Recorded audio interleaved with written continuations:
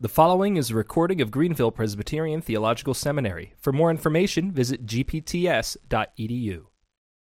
I'm good. If you will indulge me a little bit, we'll read from both Testaments. I promise you I won't do what Ezra did and make it was not raining, thankfully, or anything like that. But I do want to hear the context of what we're going to be talking about from 1 Thessalonians, from Zechariah chapter 9. If you would turn there, Zechariah chapter 9, verses 9 through 17.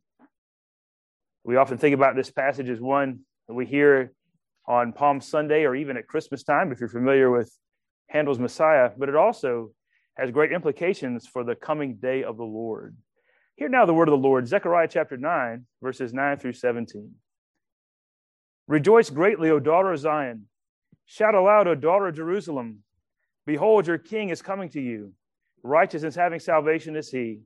Humble and mounted on a donkey, on a colt, the foal of a donkey. I will cut off from the chariot from Ephraim, and the war horse from Jerusalem, and the battle bow shall be cut off, and he shall speak peace to the nations. His rule shall be from sea to sea, and from the river to the ends of the earth. As for you also, because of the blood of my covenant with you, I will set your prisoners free from the waterless pit. Return to your stronghold, O prisoners of hope. Today I declare that I will restore to you double. For I have bent Judah as my bow. I have made Ephraim its arrow. I will stir up your sons, O Zion, against your sons, O Greece, and wield you like a warrior's sword. Then the Lord will appear over them, and his arrow will go forth like lightning. The Lord God will sound the trumpet, and will march forth in the whirlwinds of the south. The Lord of hosts will protect them, and they shall devour and tread down the sling stones, and they shall drink and roar as if drunk with wine, and be filled like a bowl, drenched like the corners of the altar. On that day, the Lord their God will save them as the flock of his people, for like the jewels of a crown, they shall shine on his land. For how great is his goodness, and how great his beauty. Grain shall make the young men flourish, and new wine the young women. Thus ends the hearing and the reading of God's word from the Old Testament. If you would turn with me to the new, 1 Thessalonians chapter 4, verses 13 through 18. 1 Thessalonians chapter 4, verses 13 through 18. Hear now the word of the Lord. But we do not want you to be uninformed, brothers, about those who are asleep, that you may not grieve as others do who have no hope. For since we believe that Jesus died and rose again, even so, through Jesus, God will bring with him those who have fallen asleep. For this we declare to you, by a word from the Lord, that we who are alive, who are left until the coming of the Lord, will not precede those who have fallen asleep.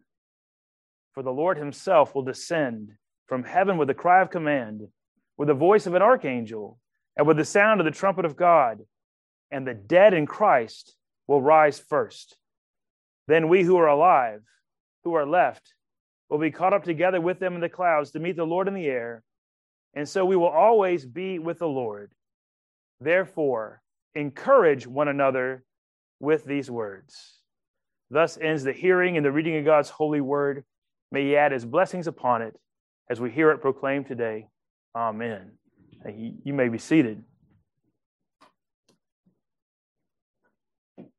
Let us pray. Father in heaven, it is good and right to be together, to hear your word on this midweek day. And we pray that you would build us up in faith, in love, and especially today as we hear these words, in hope that our Savior Jesus Christ is coming again, that he's coming again soon. In his name we pray. Amen. It is a real privilege today to be with you, and especially to preach on hope, the kind of sure and firm hope we have as Christians. At a time when many of us may feel empty of hope. We heard some really difficult prayer requests. There is great mourning even amongst the seminary community. There are folks who have lost loved ones. There's a funeral going on with some of the folks that are involved here on a day-to-day basis. That's on top of things like the problems we continue to deal with coronavirus, the deep political divisions in our land, the difficulties in the supply chain that can make a routine grocery stop or fast food run end in frustration. I'm so tired of eating food in the parking lot because the Chick-fil-A won't open. mainly because I get it all over myself. I need a bib or something like that. But my wife's sick and tired of me complaining about that. That's a silly thing. There are real concerns on the world stage with U.S. troops in Europe, close to Russia's buildup on the Ukraine border, not to mention the inflation rate, a stock market that's wildly unstable, evangelical and reformed Christianity splintering over social issues like race, gender, sexuality, the mission of the church.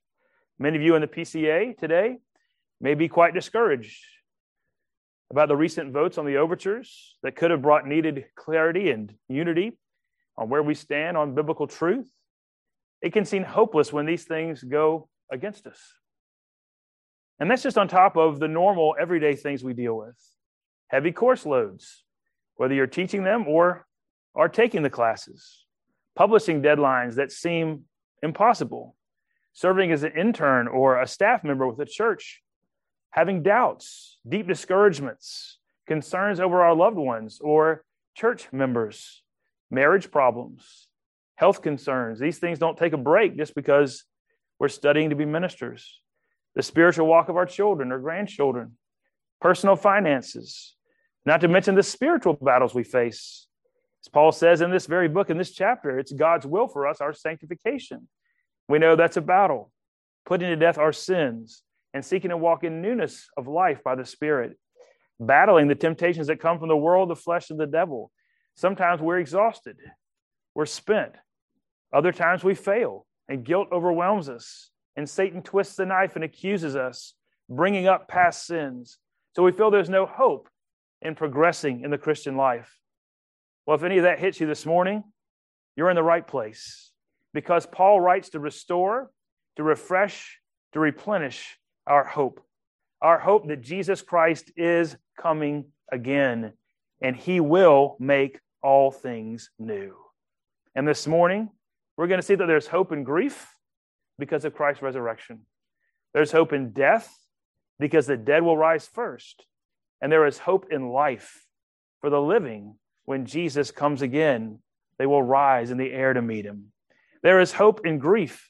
If you look at verse 13 with me again, but we do not want you to be uninformed, brothers, about those who are asleep, that you may not grieve as others do who have no hope. Now, you may remember from your reading of Acts chapter 17 that Paul, Silas, and Timothy had to cut their visit short with the Thessalonians. They were thrown out on their ears, as a matter of fact. They had to leave town. And they may have had anywhere from about a month to 3 months to be with them. And though they surely taught them about the second coming of Jesus, there were some who didn't quite understand the implications of it. Some who were uninformed. And they're grieving, they're sad, they're overwhelmed at the death of their brothers and sisters in Christ, those who have fallen asleep. Now, as you know, because you're excellent seminary students, sleep here is used as a metaphor for death. Our souls certainly do not sleep like the Seventh-day Adventists teach, because we know that to be absent from the body is to be present with the Lord. As our shorter catechism tells us, at our death, the souls of believers do immediately pass into glory. And that is good news and reason not to grieve. But our bodies still rest in the grave. That's why sleep is such a good picture, because one day our bodies will wake up to a new day dawning, as I read somewhere a few weeks ago. That's a beautiful thought, isn't it? Well, some of the Thessalonians didn't really understand this. They were afraid that the dead in Christ would miss the joy of the second coming. Some thought they would miss it altogether, maybe. Others thought, well, they'll be raised up at some other point, but they'll get kind of the second-rate version of it. And though so was probably a greater expectation that Jesus would come back in their lifetimes, surely some even worried that they might die before he comes and miss out on the fullness of joy. But Paul says words we often hear at funerals, and that I guarantee you students will use when you're conducting them, when comforting mourning families, that we may not grieve as those without hope. See, the Greeks didn't have a whole lot of hope in death. Bob Cara, in his commentary, I call him Bob. He was my professor at RTS Charlotte, is Dr. Robert Cara. He's a really good fellow, but he collected some quotes, some epitaphs common on ancient Greek manuscripts that are headstones, and maybe you've heard these before. This is one of them that's probably the most telling. And this was just on a headstone of a Greek person. I was not, I was, I am not, I care not. That's the Greek idea of what would happen after death. Now, this one found in a letter that was supposed to provide comfort to somebody who had died. We are nothing as we were before. Consider how swiftly we mortals drop back from nothing to nothing. Imagine if that's what we had to say to someone when they died. Talk about grieving without hope. Each Thursday, I teach a group of high school seniors over at Classical Conversations at Second Pres, and we read the Greek epics. This is like 7th year doing it. We read the Iliad, the Odyssey, and the Latin Aeneid. Maybe some of you all have read those before. And the latter two feature trips to the underworld. And it is a shady, shadowy existence for those in Hades. There's no joy or peace or rest there, really. Only regret and doubt and despair. That's even true for the great heroes like Achilles or Agamemnon. You see, their idea of glory is to be remembered on earth for the wonderful deeds that they had done. They want people to sing about them and to write poems about them and to enjoy their exploits that way. But there's really nothing but frustration found and anxiety and unfulfilled desire in the underworld. But folks, that is not true for the Christian. We have a message of hope for the nations. I'm not sure I've ever conducted a funeral service without saying those very words. May we not grieve as others do who have no hope. Now keep in mind something. Paul is not saying do not grieve when a loved one dies. Do not cry. Do not mourn. Not at all. Mourning is part of the Christian life, whether over our sins, whether over the sins of others, or even the effects of the fall, which includes death. But we know that Jesus tells us, blessed are those who mourn, for they shall be comforted. We know that Jesus himself wept loudly at Lazarus' tomb. So if you've recently lost someone you love, or you're ministering to somebody who's lost someone, or if the memory is still sharp and fresh, even if it's been many, many years ago, it is okay, it is good, and it is right to cry out to the Lord, to mourn and to grieve. He understands. He is with you in that. But it is not okay to grieve without hope, because we have hope in Christ. We have hope that one day God himself will wipe away every tear from our eyes, and death shall be no more. Neither shall there be mourning, nor crying, nor pain anymore, for the former things will have passed away. And he who sits on the throne will proclaim, behold, I am making all things new. This will happen when Jesus himself will come again and receive us to himself. How do we know this is true? How can we grieve with hope? Because we have faith. We believe. That's what it says in verse 14. For since we believe that Jesus died and rose again, even so through Jesus, God will bring with him those who have fallen asleep. And this is not a blind hope. This is not mere wishful thinking or a fairy tale. It is hope based on truth, on historical fact. You see, one has gone before us. Our Lord Jesus died on Calvary's cross on Good Friday. He was buried in Joseph of Arimathea's unused garden tomb. And before morning light on the third day, there was an earthquake. The stone was rolled away. The grave clothes neatly folded. And when the ladies came and the angel said to them, why do you seek the living among the dead? He is not here. He is risen. And because he is risen, he is the first fruits of those who have fallen asleep. And one day, we too will rise. For as in Adam, all die, and in Christ, all shall be made alive. This is what Paul's teaching here. And translating the end of the verse with the natural word order, I think yields a more natural rendering. Even so, God will bring with him those who, through Jesus, have fallen asleep. You see, as our shorter catechism also says, our bodies, still being united to Christ, do rest in their graves till the resurrection. Our bodies still belong to him. They still matter to him because they are destined for glory. Isn't that a wonderful truth?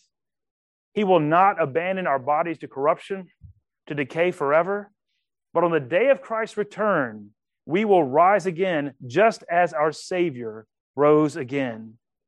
So if you're grieving today, if you're dealing with fresh grief over a loved one, a grandparent, a parent, a spouse, a sibling, even a covenant child, do not grieve as those without hope, but come to Christ today. Renew your faith in him. that he indeed died and rose again, and that your loved ones who trust in Christ, and that you too who trust in him, your souls will be glorified in heaven with Jesus upon your death, and so will your bodies when he comes again. That is why there is hope in grief. There's also hope in death for those who have died. If you look at verse 15, we'll see that. For this we declare to you by a word from the Lord, that we who are alive, who are left until the coming of the Lord, will not precede those who have fallen asleep. And if you cut to the end of verse 16, and the dead in Christ will rise first. What an affirmation Paul gives here. What a seal of approval, a word from the Lord. You can take it to the bank. Jesus himself says this. Listen, not only will the dead in Christ not miss his coming, they'll be the first to see it.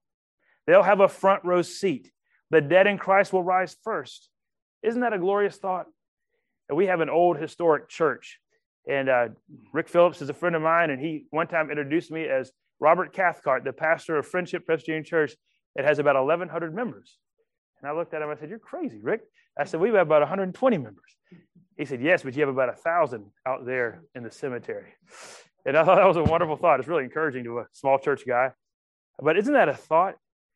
Those 1,000 or so in the cemetery, whoops, that was a bad slip of the tongue, wasn't it? A Freudian slip there? No. Those in that cemetery who are in Christ will rise first. They'll be changed in an instant, in the twinkling of an eye. They will be glorified, renewed. Ezekiel's scene with the dry bones gives us a little picture. The Lord is going to put us back together again, reconnecting the bones, attaching the sinews, covering them with flesh, transforming them into new resurrection bodies. And friends, it doesn't matter if we're buried at sea, burned in an accident, devoured by a beast.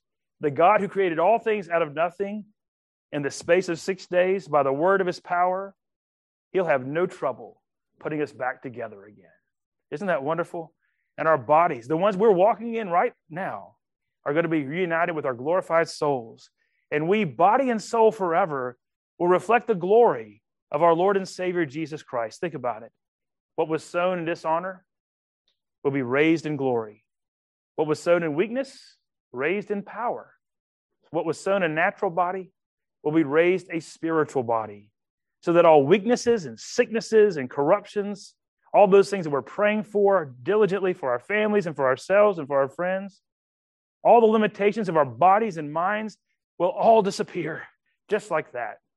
Talk about hope for the dead. And hope for us today too, when our bodies begin to fail us. Most of y'all don't have to worry about that yet. But when you can no longer comfortably read from a regular print Bible, I brought the wrong one with me today and I almost struggled, but it worked out. When our knees creak and crack, when we face surgeries to repair shoulders and hips, when we hear the diagnosis of cancer, when we live in chronic pain or deal with chronic illnesses, how encouraging it is to know all that's going to pass and that we'll enjoy the pleasures, the beauties, and the wonders of the new heavens and the new earth. We're going to taste, feel, touch, see, explore, and fully experience the height and the length and the depth and the breadth of our heavenly inheritance for all eternity. There is such hope for the dead in Christ, for they'll be the first to experience it. And there's no way they're going to miss it. Paul makes that very clear here. He makes great pains to show that this is going to be a public event. Look at verse 16. For the Lord himself will descend from heaven with a cry of command, with the voice of an archangel, and with the sound of the trumpet of God. Now, there are some who use this passage to promote the idea of a secret rapture of the church before the days of tribulation. Of course, Thessalonica was one of the most persecuted churches in the New Testament. I'm sure those saints would beg to differ because they went through tribulation, as did the 7 churches in Asia, as have God's church, more or less, for the last 2,000 years. If anything, in our day, the church worldwide, and many of you are from places that are not here, you understand this a lot better than we do, is experiencing heavy tribulation while still growing. Some of you may have attended the Calvary Presbyterian meeting back in January, and our pastor for the day, Richard Winston, said a great thing. He said the church is growing by 1.8% each year. That's tremendously encouraging.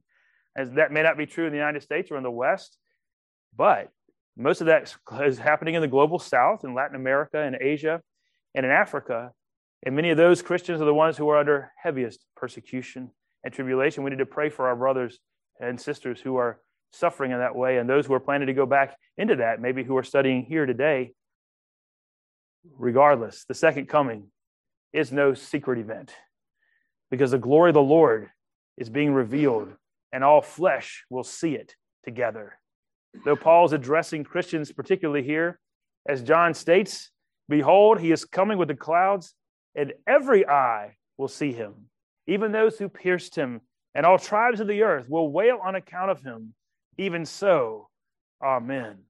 Yes, every knee will bow, and every tongue will confess in heaven and on earth and under the earth that Jesus Christ is Lord. So Paul is talking about the great and final day of the Lord, the day of judgment, Christ's final coming. And look how he comes. He comes bodily. The Lord himself, the God-man, the King of kings and Lord of lords, Jesus himself comes, descends from heaven, as those angels predicted when he ascended. This Jesus who was taken up from you into heaven will come in the same way as you saw him go into heaven. And he will come with authority, with a cry of command, calling his people to himself like a great general gathering his army. And there'll be an archangel there echoing his cry. And as we read in Zechariah 9, then the Lord will appear over them, and his arrow will go forth like lightning. The Lord God will sound the trumpet and will march forth in the whirlwinds of the south. Oh, I can't wait to hear that trumpet sound. Can you? For the day of our deliverance will be here. The Lord Jesus himself will appear, just as the trumpet sounded on Mount Sinai and the Lord appeared in the cloud. So will Jesus come to rescue us from the waterless pit of the grave. He will gather his flock from the north, south, east, and west. He will make us shine like jewels in a crown, just like the Levites who sounded the trumpet at the beginning of the year of Jubilee. So our eternal Jubilee will begin, a time of endless celebration and freedom and liberty for the people of God. Oh, what hope for those who die in the Lord, who sleep in the Lord. For the trumpet will sound, and the dead will be raised imperishable, and we shall be changed. And this is not only true for the dead, but also for the living. Yes, there is hope in grief, there is hope in death, and there is hope in life. Look at the last few verses as the hope just builds to a giant crescendo. Verse 17, then we who are alive, who are left, will be caught up together with them in the clouds to meet the Lord in the air. Now here's the final piece of the puzzle. If it's the Lord's will that he come again while we're living, we too, those who are left, distinguished from those who've died, will be caught up. That's too light of a phrase. It's more like taken or snatched. In the Latin translation, it's rapture. So I guess we can say even Presbyterians believe in the rapture. Since the concept is there, though, it's defined very differently than most folks would probably think about it. We'll be caught up together with them, the dead in Christ. That's right. As Paul says in 1 Corinthians 15, we shall not all sleep, but we shall all be changed. And what we'll do next is amazing. We'll be caught up together with them in the clouds. These aren't ordinary clouds. No, as you know, these are clouds of glory, like the Israelites saw in the wilderness, like the one that filled the Holy of Holies, symbolizing his presence. And we will meet him in the air. This word meet is a rich one. According to scholars, many have probably heard here who could do this a whole lot better than what I read, but it's the word used to signify meeting a dignitary, a royal ambassador, a high official, or even a king. The custom would be to meet them outside the city walls and then to process in with them with pomp and circumstance. So we will meet the Lord, the living and the dead, when he comes again in glory. And then we'll descend with him, the church of the living God, as the conquering king, as he sets out to judge the world and then to purify it by fire, transforming it into the new heavens and the new earth. And friends, as glorious as it will be to be raised again if we've died, to be changed in an instant, in the twinkling of an eye if we're living, to have glorified, beautiful, restored bodies, and to join with the saints who've gone before us, to see family members, children, parents, grandparents, husbands, wives, beloved aunts and uncles, cousins, friends, spiritual mentors, even great Bible heroes like Noah and Abraham and Moses, David, Ruth, Esther, Mary, John and Paul, or Christian heroes like Polycarp or Athanasius or Augustine or Anselm or Luther, Zwingli, Calvin, Bucer, or Knox. Those are the ones I really want to meet. The most important phrase in this hope-filled passage comes at the end of verse 17. And so we will always be with the Lord. Did you hear that? Here's the glory of heaven, that we will always be with the Lord. Our Lord Jesus Christ, the Lamb of God who was slain for us, the Lion of the tribe of Judah who has conquered death for us, the eternal Son of God who took on human flesh. He is the one who makes heaven glorious. For how great is his goodness and how great is his beauty, along with his Father and the sevenfold Holy Spirit. You see, the triune God is our portion and our exceedingly great reward. And God's covenant promise will be finally fulfilled. Behold, the dwelling place of God is with man. He will dwell with them, and they will be his people, and God himself will be with them as their God. Oh, what a day of rejoicing that will be. When we all see Jesus, we'll sing and shout the victory. I hope you excuse me. I used to be a Baptist, so that one's still in my mind. But how gracious is our God to renew our hope today, our hope in grief, our hope in death, our hope in life. And let me just say this to the young men who are studying for ministry and those who are training them. Encourage one another with these words. Encourage one another with the hope of Jesus Christ and his gospel. Listen, the pastoral ministry is wonderful. It is a glorious calling. I've been at it now for 24 years, and I'm very thankful that I get to do this every single day. I get paid to exposit the scriptures and to preach and to visit and to pray. There's no better job in the world. But it's also hard. It's labor intensive. It can be draining and lonely. Sometimes you feel like a sermon machine. You spit one out and then another one's due, I never liked having deadlines when I was a student. Well, this is kind of the wrong profession to be in, right?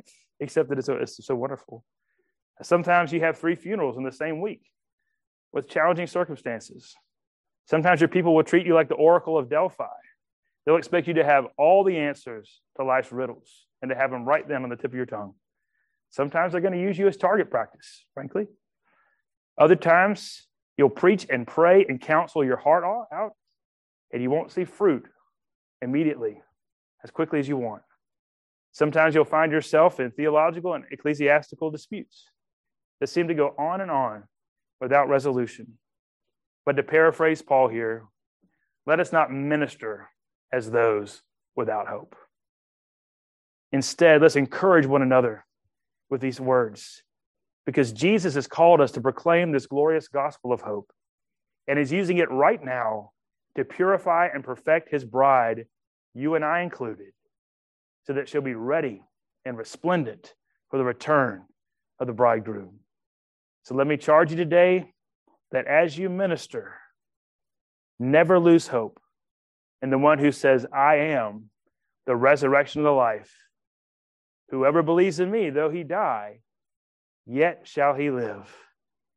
And hold on to his promise. Behold, I am coming soon. Our goal as ministers is to prepare the bride of Christ for the coming of the King. Even so, come, Lord Jesus. Let us pray. Father, what a privilege to come together and to be encouraged by these words. As we minister in difficult circumstances, or as we prepare to do so, but we never lose hope that you are the sovereign King, that you are working out your purposes right here and right now, and that one day you're coming. May we persevere, may we press on in faith, in love, and in hope. In Jesus' name we pray. Amen.